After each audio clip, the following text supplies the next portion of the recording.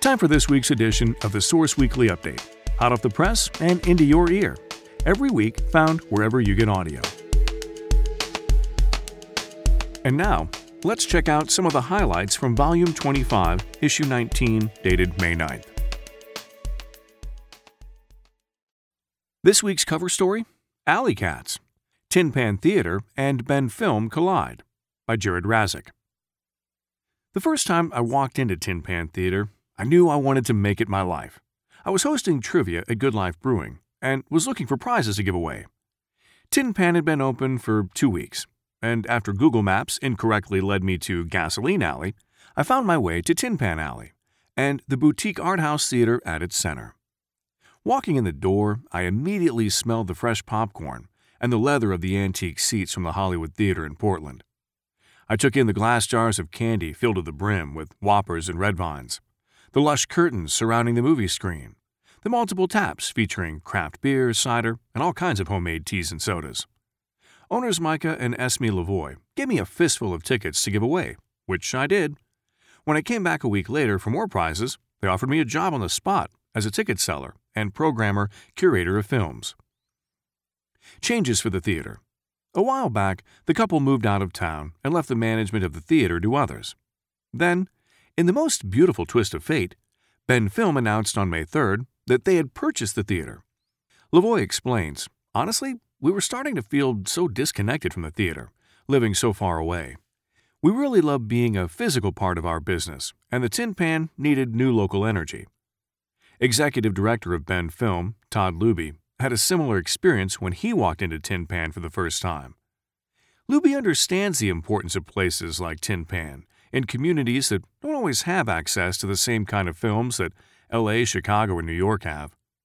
"The only way I can really describe the Tin Pan is that it is a community living room, and that doesn't necessarily do it justice," says Luby. Its genius lies in the fact that it doesn't really allow a totally anonymous experience, but you also don't have to speak to anyone if you don't want to. However, you are at least connected with everyone on that theater. You do see everyone in the theater upon entry, several of whom you may know, while ordering and waiting for your drinks and popcorn. From our news page, smoke is in the air. Bend-Prineville air quality ranked number 22 for the most polluted cities for short-term particle pollution, by Chris Miller. The American Lung Association ranked Bend-Prineville this year as number 22 in its People at Risk in 25 U.S. cities most polluted by short-term particle pollution. According to Laura Gleim, Public Affairs Specialist for the Oregon Department of Environmental Quality's Eastern Region, although the ALA's report mentions Bend, the report only uses data from an air monitor in Prineville. Gleim said because of Prineville's location sitting in a bowl, the city more easily captures and retains wood stove smoke during the winter, naturally leading to worse air quality when people are burning their stoves. Bend and the rest of Deschutes County have more open geography, Gleim said, and don't retain as much smoke in the winter. During wildfire season, however, it can be a different story. If the fires are burning in the Cascades, Bend can have worse air quality than Prineville, and Gleim said, wildfires are by far the biggest source of air pollution in the Bend area. Gleim and the ALA said wildfires have been increasing across the western United States in the last decade and are expected to become even more frequent. According to the ALA, the Bend-Prineville area experienced nearly 3 times as many unhealthy particle days in 2018 in comparison to its 2017 report. The ALA said many of the spikes were directly linked to wildfires. And from the outside section, spreading its wings. Take a trip back in time with the Ford Trimotor airplane, by Isaac Beal. Over Mother's Day weekend, from May 9th to the 12th, a little piece of history will be flying over the skies of Bend in Central Oregon, a Ford Trimotor airplane. The Trimotor was built back in 1928 as one of the original faces of commercial airlines.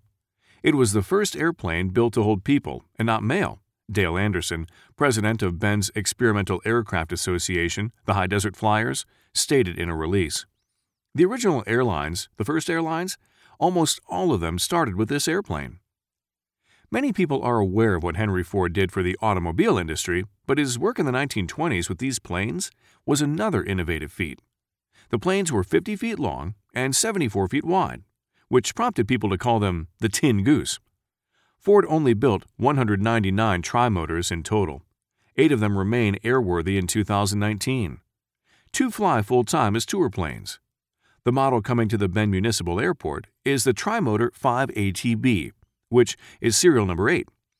Pilot Colin Sousey tells me they call this one Big Ford, since it's bigger than the other Ford model that flies regularly and holds 10 people. The first flight for this particular model was on December 1, 1928. Eventually, it was sold on to the Transcontinental Air Transport in January of 1929, which sparked the initial birth of westbound transcontinental commercial flights from New York to Los Angeles.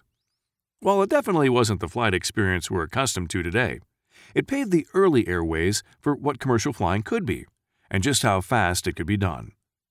A transcontinental trip in the Trimotor took 48 hours, a vast improvement in time over other travel in that era, said Anderson. The trip entailed several stops for fuel, and at night, the passengers were transferred to train sleeper cars. They would reboard the Trimotor coach each morning. For more on these stories and more, pick up this week's copy of The Source Weekly for free, or visit bensource.com. And don't forget to sign up for the Cascades Reader along with a link to this podcast. We'll see you back next week for another edition of The Source Weekly Update. I'm Sam Scholl.